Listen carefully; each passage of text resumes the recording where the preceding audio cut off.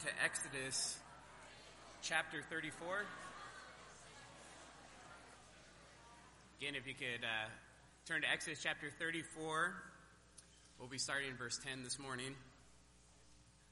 We're going to be starting in verse 10, but then we're going to skip down to verse 27 pretty quickly. If you would stand for the reading of God's word this morning. Again, Exodus 34, verse 10. And he said, "Behold, I am making a covenant. Before all your people I will do marvels, such as have not been created in all the earth or in any nation. And all the people among whom you are shall see the work of the Lord, for it is an awesome thing that I will do with you." And if you would skip down to verse 27, it says this. "And the Lord said to Moses, write these words, for in accordance with these words I have made a covenant with you and with Israel." So he was there with the Lord 40 days and 40 nights. He neither ate nor drank water, and he wrote on the tablets the words of the covenant, the 10 Commandments. Let's pray. Dear God, our Father, Lord, again, we come to this portion of Scripture, Lord, this portion, these chapters, Lord, where you reveal your character, where you reveal your name in such a marvelous way, Lord. God, I pray that as we continue to walk through these chapters, through the narrative of Exodus, Lord, that we learn more about you, that we learn more about your mediator, Moses, Lord, and through that we learn more about your Son and his role, Lord, as our intercessor, as our mediator, Lord. God, I pray that you're just with us this morning as we get towards the end of this book, Lord, of Exodus. I thank you for the blessings that we have been experiencing as we've walked through it, Lord. God, I pray that this morning we would be blessed, that you would be glorified.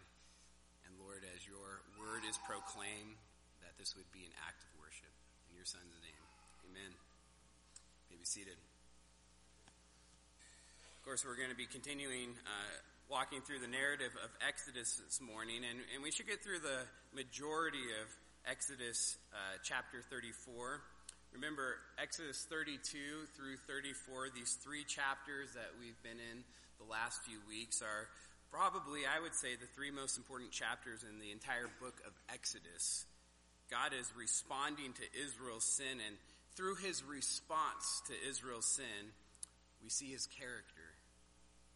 He is revealing his name in a way that he hasn't so far through the book of Exodus. What it means that God is Yahweh, and all of this in response to Israel's failure, Israel's sin, Israel's breaking of the covenant. There's 3 points of the sermon this morning. God's response to Moses' request.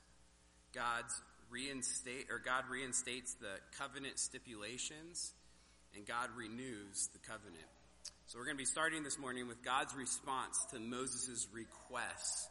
And to understand our passage this morning, this portion of Scripture, we have to remember its context. We spent a lot of time on God's name last week, but let's remember where we're at, because Exodus 34, verse 10 through 28, what we'll be covering today, is all a response to a request that Moses makes in verse 9. So let's back up and remember where we are at. In Exodus 32, the chapter, Moses comes down the mountain after 40 days and 40 nights with God up on the mountain. He has 2 stone tablets, the stone tablets with the 10 Commandments written on them, words that God wrote himself on these 2 tablets.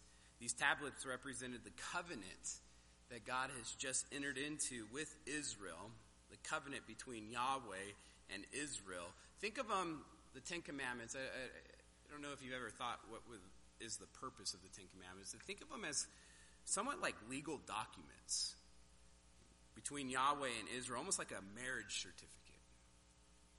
When Moses came down the mountain and he saw the Israelites worshiping a golden calf, not being faithful to the covenant, he threw the stone tablets to the ground and shattered them. This was obviously a visible analogy of what just had happened between Yahweh and Israel, between the covenant that was made between them. Right? The covenant between them was shattered. It was broken. Because Israel had been unfaithful, they broke the stipulations of the covenant. They broke the first and second commandment as they worshiped this golden calf. And from this point on in Exodus 32 through 34, from this point on, after Moses confronts Aaron and the people, after Moses destroys this idol, the golden calf, from this point on, Moses is interceding on Israel's behalf as their covenant mediator. I hope these words are meaningful now as we continue to walk through this passage, intercession and mediator. This means Exodus 32 through 34, in these three important chapters, is mostly about Moses' intercession or his mediation between God and Israel. He prays on Israel's behalf as he communicates to God. In Exodus 32, 11 through 13, he prays that God would not destroy Israel because of their sin. In Exodus 33, 12 through 13, he prays that God would go with him as the leader of the people to the promised land. In Exodus 33, 15 through 16, he prays that God's presence would be in the midst of the people as they go to the promised land. And in all of Moses' prayers, God responds favorably. Not only would God not destroy Israel what they deserve, not only would God give Israel the promised land, a blessing, grace, but God told Moses that his presence, his dwelling, would go with the people into the promised land. And God tells Moses in Exodus 33, verse 17, "This very thing that you have spoken, I will do for you, Moses, for you have found favor in my sight, and I know you by name." God would be gracious to Israel because Moses had found favor in his sight. This is an amazing couple chapters, and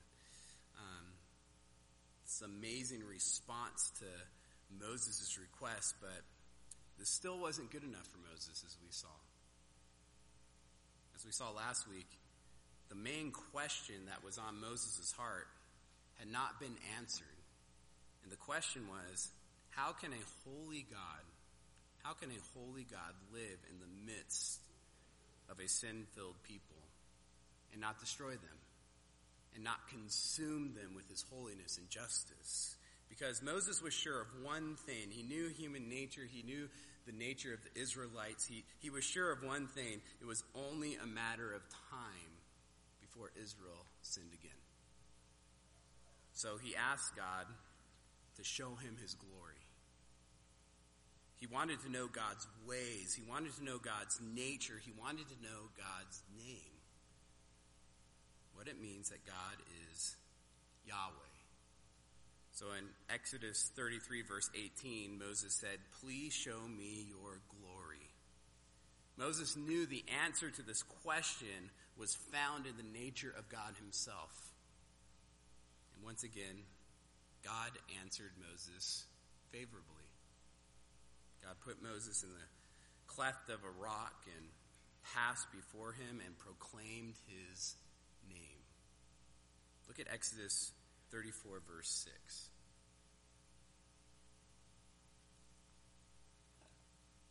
Exodus 34, verse 6, the two most important verses in these three important chapters. Starting in verse 6, "The Lord passed before him and proclaimed, the Lord, or as we said last week, Yahweh, Yahweh, a God merciful and gracious, slow to anger, and abounding in steadfast love and faithfulness, keeping steadfast love for thousands, forgiving iniquities and transgression and sin, but who will by no means clear the guilty, visiting the iniquity of the fathers on the children and the children's children to the third and the fourth generation." Verse 8, Moses quickly bowed his head toward the earth and worshipped. As I said last week, this is the clearest revelation that we have of God in the entire Old Testament.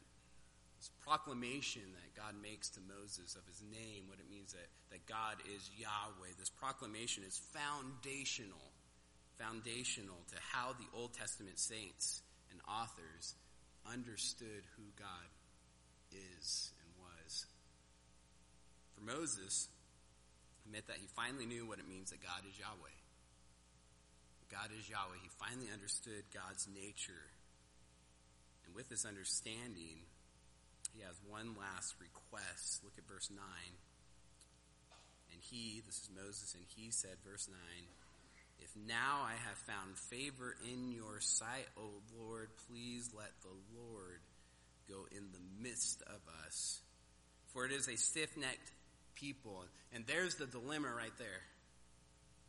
How can God go in the midst of the people? How can a holy God live in the middle of a people, dwell with a people, if they are a stiff-necked people, meaning they're sinful? Please let the Lord go in the midst of us, for it is a stiff-necked people. How is this going to work? Well, Moses knows now. He found the answer in God's name, in his nature.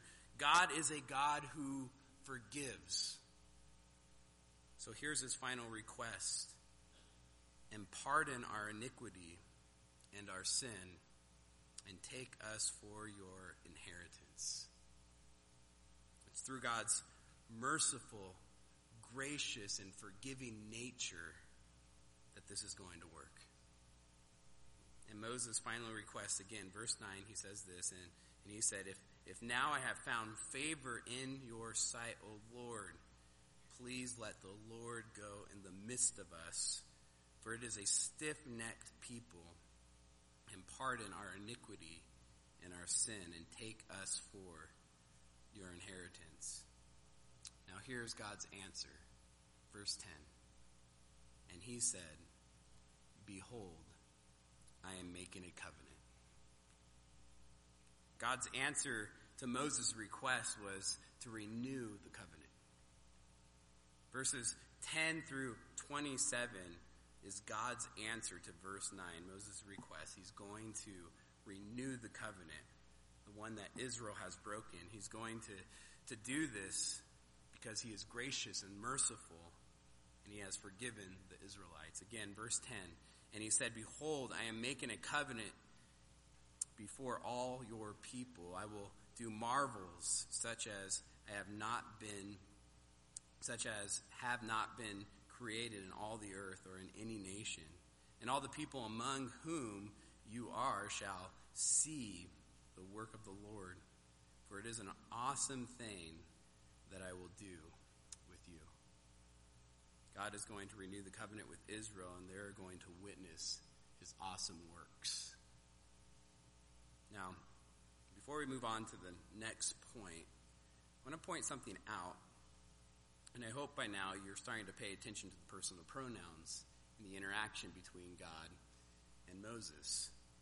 Because look at verse 9 again. This is Moses' request, and I want you to pay attention to the pronouns. He said, this is Moses, "If now I," singular, "I, Moses, have found favor in your sight, O Lord, please let the Lord go in the midst of us," plural, "for it is a stiff-necked people, and pardon our," plural, "iniquity and our," again plural, "sin, and take us for your inheritance." Now, remember, Moses is asking for forgiveness of their sin, singular, the sin of worshiping the golden calf. So why does he include himself? He says, "Pardon our iniquity," that's singular, "our sin." He wasn't there. He didn't worship a golden calf. Why is he including himself? Well, here's why. Moses continues to identify himself with the people. He continues to identify himself with the people. In other words, Moses, as Israel's mediator, associates himself with his people and includes himself among the transgressors. Moses identifies with the people of Israel, their sin becomes his sin. Who's that point us to again? I mean, just over and over and over again in this passage, we see Jesus. In fact, I believe you just learn so much about the nature of Jesus in this passage. Once again, this points us straight to Jesus. Philip Ryken, theologian, writes this. This is one of the many ways that Moses shows us the structure of salvation and thus points us to the saving work of Jesus Christ. Jesus Christ is our mediator. Although he was not a sinner, he took our sin upon himself so that we could receive forgiveness from God.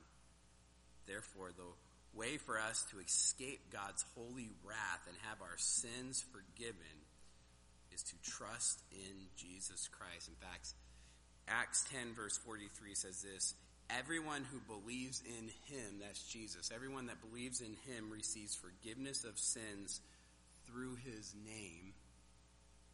Remember Exodus 33:17, it says this very thing, this is God talking to Moses, this very thing that you have spoken I will do, for you, Moses, have found favor in my sight, and I know you by name. Again, Moses as mediator, as intercessor, points us to Jesus. Now, look at God's response. This is God's response in verse 10 to Moses' request. Again, pay attention to the personal pronouns. Verse 10. And he said, behold, this is God talking, behold, I am making a covenant before all your people. I will do marvels such as have not been created in all the earth or in any nation. Do you see what God called Israel? He's still calling Israel your people, Moses. Your people. Referring to Moses again, behold, I am making a covenant before all your people. Now, if you remember, God started referring to Israel as Moses' people in Exodus 32 in response to Israel's sin, showing that there was a separation between Yahweh and Israel. But unlike before, this is not negative. God is using this in a positive way. He says, behold, all your people, I will do marvels, such as have not been created in all the earth or in any nation.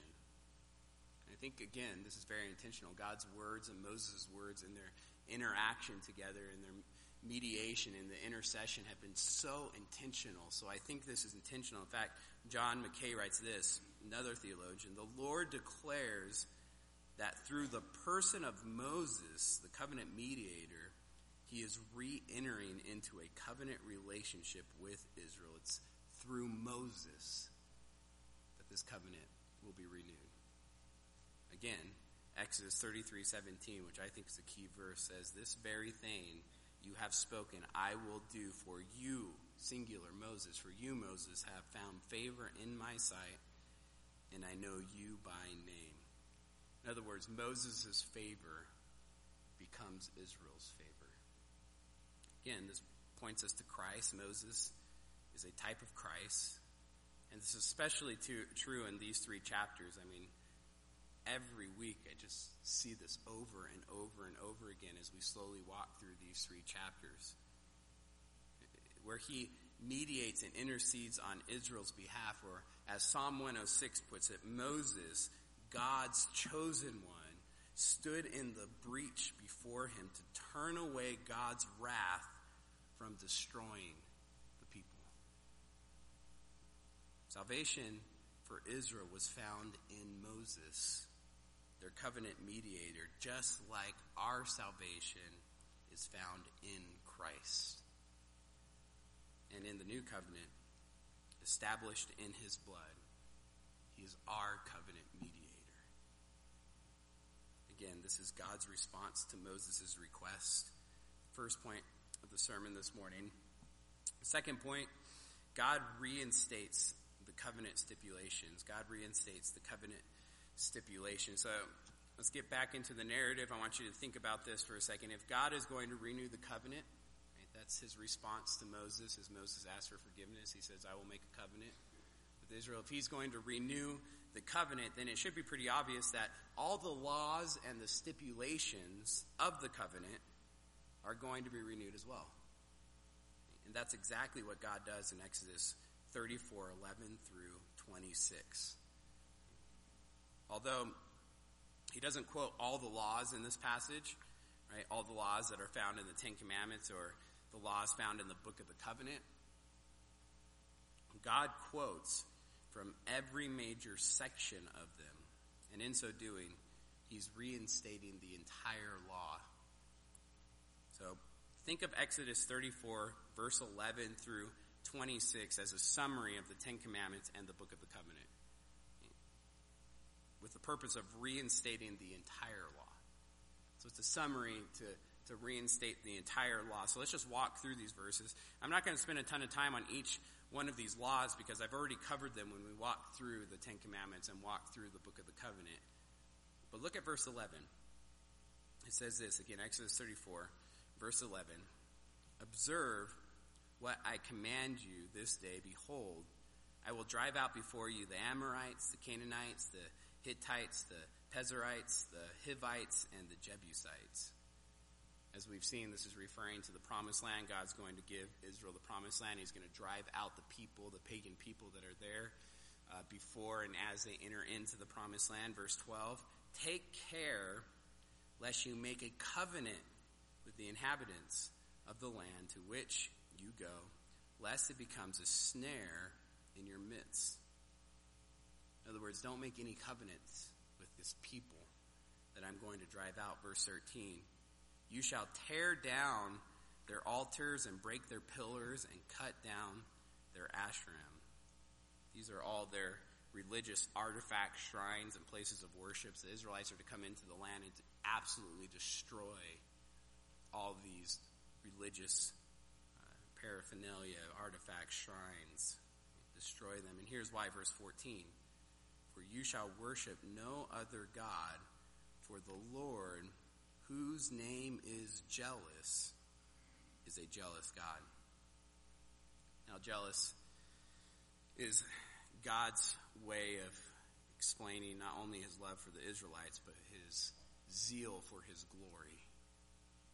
This is not a sinful type of jealousy. He has a zeal for his glory, which is what is best for the Israelites. But more importantly, I think verse 14, it's important to see this as a clear reference to the first and second commandment. This is the second commandment found in Exodus 20, verse 4.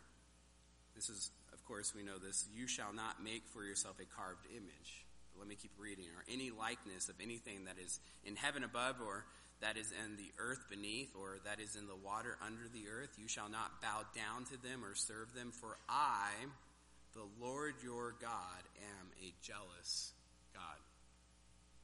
Again, verse 14 is referring to the second commandment here. For you shall worship no other God, for the Lord, whose name is jealous, is a jealous God.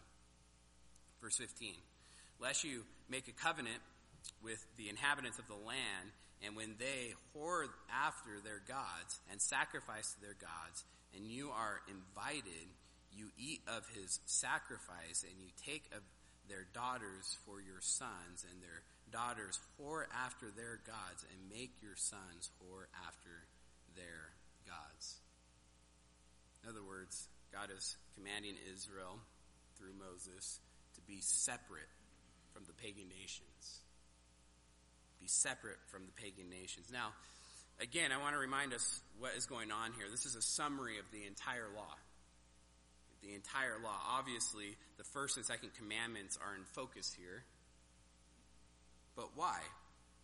Why does God repeat certain commands and not others? Why these particular commands? I think it's an important question, and there's some debate on this. Everyone agrees that this is a summary of the entire law, reinstating the entire law. But why certain commands does God pick out of the law? Well, I think the answer is found in verse 17. Verse 17 says this: you shall not make for yourself any gods of cast metal. What's that referring to? The golden calf. Israel's sin of idolatry. Listen, I believe God is picking out laws that particularly apply to Israel's sin of worshiping a golden calf. Laws that apply to idolatry. These laws that God's highlighting, in other words, will help Israel stay away from idolatry and worship God alone. Let me be clear. Again, God is reinstating the entire law, but he's summarizing it in a particular way. He's cherry-picking the laws that will help Israel stay away from idolatry. Now, that's pretty amazing when you think about it. It's amazing because Exodus 34, verses 12 through 17, what I just read, is mostly about relationships. Israel is not to have any type of partnership with pagan nations within the Promised Land. They are to be separate from them. In other words, God is warning that partnership with pagans will lead to paganism, idolatry, false worship. Again, let me just read verse 15. It says this, "Lest you make a covenant with the inhabitants of the land, and when they whore after their gods and sacrifice to their gods, and you are invited, you eat of his sacrifice, and you take of their daughters for your sons, and their daughters whore after their gods, and make your sons whore after their gods." You see it? Israel was not to make a covenant with the inhabitants of the land. They are to be separate from the pagans of the land. Now, I think, and maybe this is kind of your thinking right now, I think most people, most Christians, see this as an Old Testament thing. In the Old Testament, Israel was to be completely separate from the nations. But in the New Testament, we are to engage the world, the nations. We are to be, I hear this word often within Christianity, and it's not a bad word, but depending on what you mean by it, we are to be winsome for the cause of Christ or for evangelism. Now, I want to be clear. The truths behind these laws apply today. Even though we are no longer under the law, the particular laws themselves, the principles behind these laws transcend both testaments. And that's because, listen, this is so important. Relationships are powerful. They're powerful. And they influence us more than I think we realize. In fact, 1 Corinthians 15:33 says this, "Do not be deceived." Why would Paul say that? Because it's something that we would be deceived in, right? So he's warning us, this is something that's deceptive. Do not be deceived. Bad company ruins good morals. That's not just a child's proverb. In fact, turn with me to 2 Corinthians chapter 6. 2 Corinthians chapter 6. Verse 14.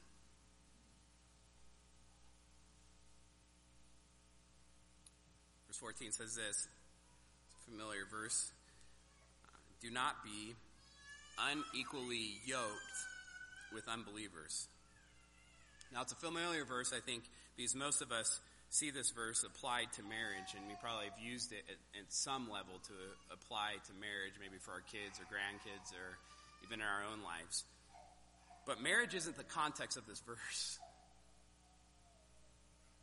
Marriage applies, don't get me wrong, but it's not just about marriage. In its context, it's way more broad than just marriage. Again, 2 Corinthians 6 verse 14 says this, "Do not be unequally yoked with unbelievers. For what partnership has righteousness with lawlessness? Or what fellowship has light with darkness? What accord has Christ with Belial? Or what portion does a believer share with an unbeliever? What agreement has the temple of God with idols? The temple of God with idols. You know what's going on here is Paul is using an Old Testament principle and he's applying it to the new covenant, to us. We are not to be unequally yoked with unbelievers. Now, what's that mean? Because to be unequally yoked with unbelievers is admittedly somewhat vague. In fact, the analogy is of two animals being yoked together, two animals that are different in nature, meaning they're not equal, right? Like yoking an ox with a donkey. That's just not going to work. You're going to end up going in circles because one pulls way stronger than the other. And you're just going to frustrate both. You should only yoke an ox with an ox and a donkey with a donkey. So what does it mean to be unequally yoked with unbelievers? To be honest, I think this is one of the hardest commands in Scripture to apply because it takes so much wisdom to apply this command. You can't just draw a black and white line. I think it's one of the reasons we apply it to marriage, because that's a place you can draw a black and white line, and everywhere else it's really gray. It's hard to apply. It takes a lot of wisdom. But generally speaking, it means something like this. We are not to form any relationship, whether temporary or permanent, with unbelievers that would lead to a compromise of our Christian convictions or jeopardize the consistency of our Christian witness. We are not to be unequally yoked with unbelievers. John MacArthur puts it this way: the church must confront the world to fulfill the Great Commission given to us by our Lord. Yet, we must not compromise with false religions to do so. Let me just read that again because I think it's so profound and there's a lot of wisdom in this. We must confront the world to fulfill the Great Commission given to us by our Lord. Yet, we must not compromise with false religions to do so. To disobey God's explicit command to separate from unbelievers is foolish, blasphemous, ungrateful, and forfeits God's blessings. Listen, I spend a lot of time here because just as a pastor and something that I see for our church, but the larger evangelical conservative church as a whole, I feel like this is a danger for the church today. As we get backed into a corner, which we are, as we get backed into a corner politically as Christians in America, we are going to find ourselves shoulder to shoulder with some strange friends. People we agree with politically, but aren't Christians. Meaning, they do not hold to the same shared Christian convictions or beliefs. And finding ourselves getting backed into corners with Jews, with Catholics, with Mormons, with atheists, who outright blaspheming the name of the Lord, yet we agree with politically. We are Christians first, politically minded Americans second. Therefore, make sure you are not unequally yoked with unbelievers. Because relationships are powerful. They're powerful. They can destroy our Christian witness. They can influence our Christian convictions. Now turn back to Exodus 34, verse 18.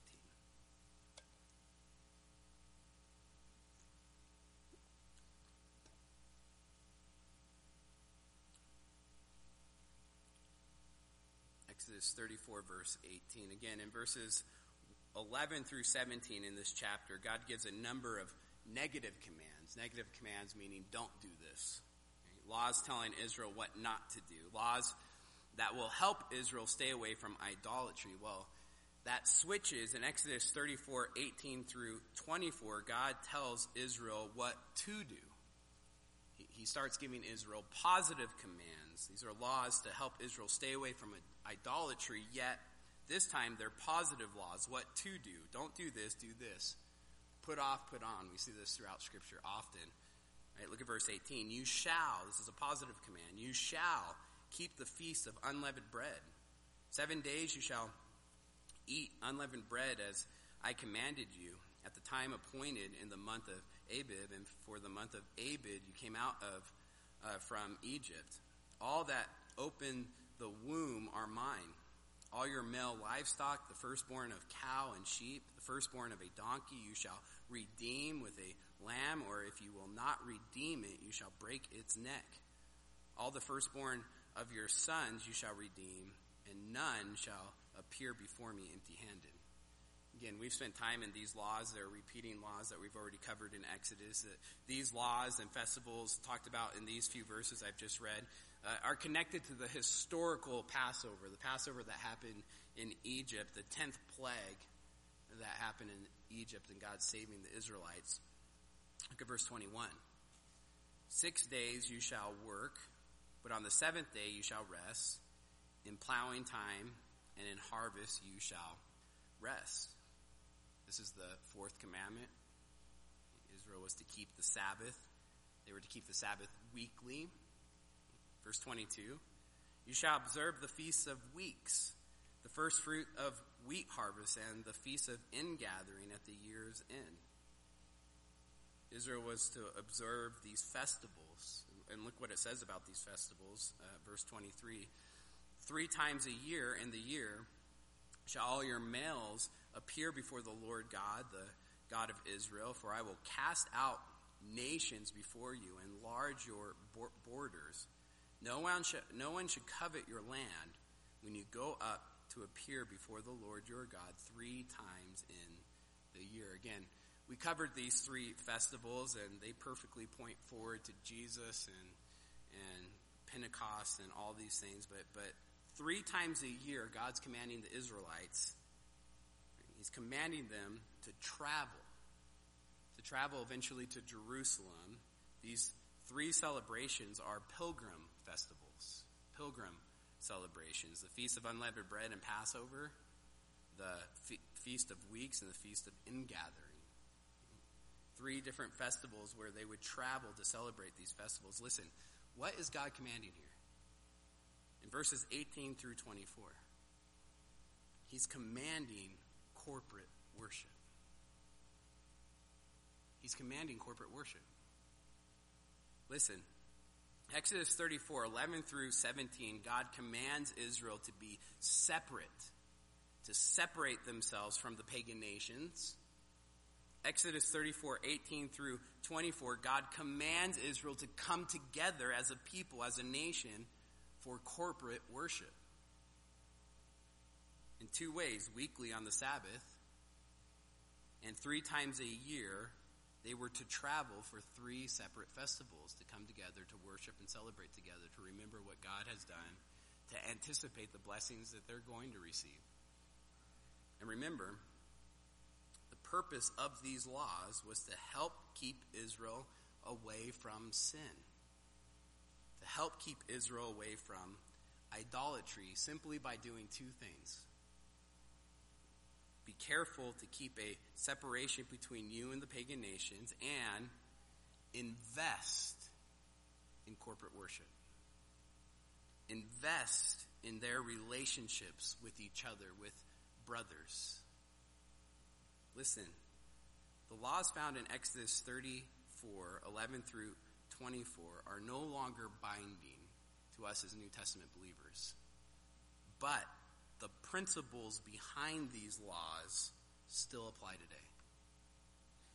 Again, 2 Corinthians 6:14 says, do not be unequally yoked with unbelievers, for what partnership has righteousness with lawlessness, or what fellowship has light with darkness? What accord has Christ with Belial? Or what portion does a believer share with an unbeliever? What agreement has the temple of God with idols? We are not to be yoked with unbelievers. It's like two animals with completely different natures. Christians and non-Christians have two completely different natures and are not to be yoked together. Which leads to a question, who are we to be yoked with? Believers. Hebrews 10 verse 24, and let us consider, in other words, put effort into this. Let us consider how to stir up one another to love and good works, not neglecting to meet together, as is the habit of some, but encouraging one another, and all the more as you see the day drawing near. Just so you know, that was written 2,000 years ago. I think the day is a little nearer. We are called to invest time, and not just time, energy, sacrifice for one another. Time and energy considering how to stir up one another to love and good works, to encourage one another.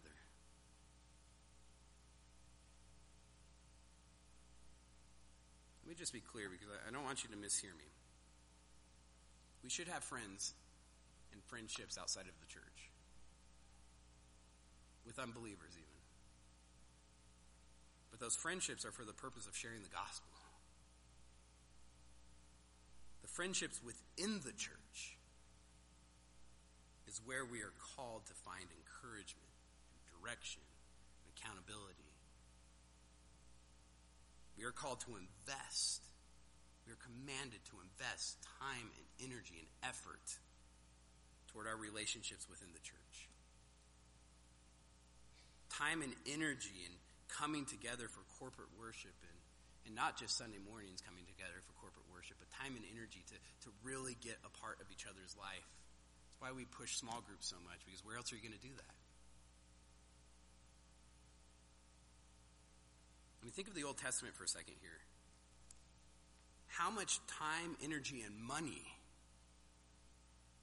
was used to travel 3 times a year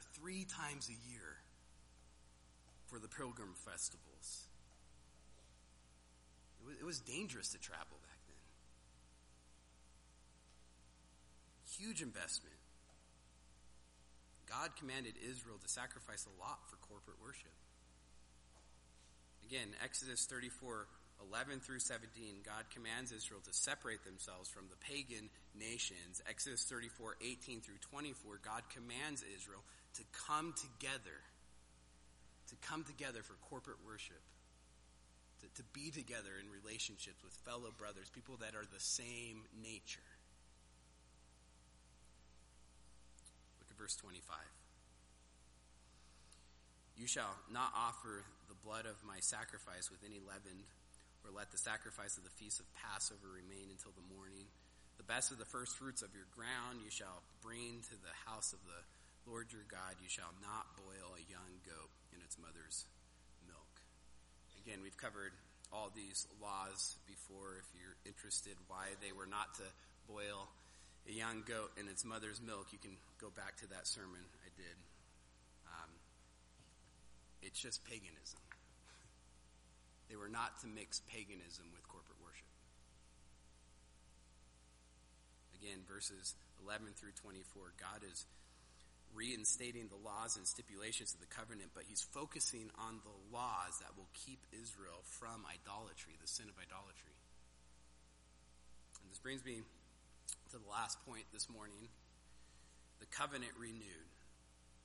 Again, Moses asked God to forgive Israel of their sins. God answers favorably by renewing the covenant between Yahweh and Israel. Look at verse 27. The Lord said to Moses, "Write these words, for in accordance with these words I have made a covenant with you and with Israel." So he was there with the Lord 40 days and 40 nights. He neither ate nor drank water. Obviously, supernaturally was sustained during this time. You cannot not drink water for 40 days.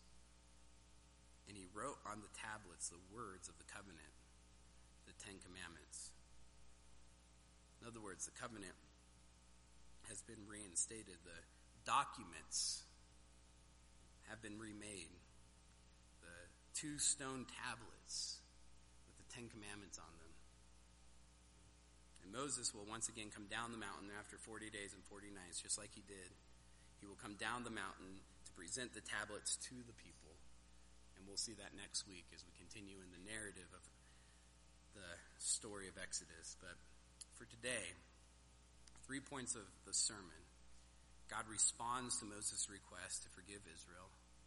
He responds by promising a renewed covenant. God reinstates the covenant stipulations, the laws and stipulations from the 10 Commandments in the book of the covenant. He summarizes it, but focuses on idolatry and what will keep Israel away from idolatry. And finally, God renews the covenant itself by having Moses make 2 new tablets, which Moses, again, will come down the mountain with and present to the people, as we'll see next week. Let me just end the sermon today by saying this. Exodus 32 through 34 are amazing chapters. If anything, you can tell I'm excited about them, I hope. They just clearly display the character of God. In our passage this morning, we see God's faithfulness to Israel despite their sin. And this faithfulness really sets a pattern for the generations to come. The thousands of generations talked about in his name, the generations to come, right? Because Israel will consistently fall into idolatry. But Yahweh will just as consistently remain faithful to the covenant he made with them. Often punishing them, but also always calling them back to a relationship with him. Willing to forgive. God's relationship with Israel is the full realization of his name. Yahweh, Yahweh, a God merciful and gracious, slow to anger, abounding in steadfast love and faithfulness, keeping steadfast love for thousands, forgiving iniquities and transgression and sins. God is truly compassionate, gracious, slow to anger, a God faithful to his promises and willing to forgive. Let's pray.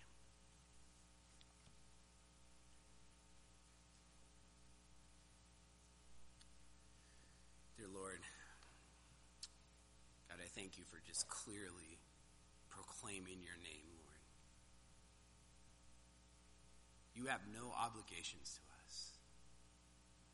You are not obligated to reveal yourself to us.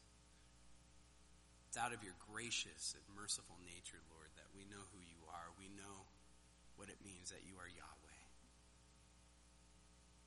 God, and that's good news. Because you are a God that's gracious and merciful, slow to anger. A God that is faithful to his promises and covenants, Lord. A God that is willing to forgive. Yet a God that will right all wrongs in this world. A God that is just. God, we thank you for who you are, and we glorify you, Lord, in your Son's precious name.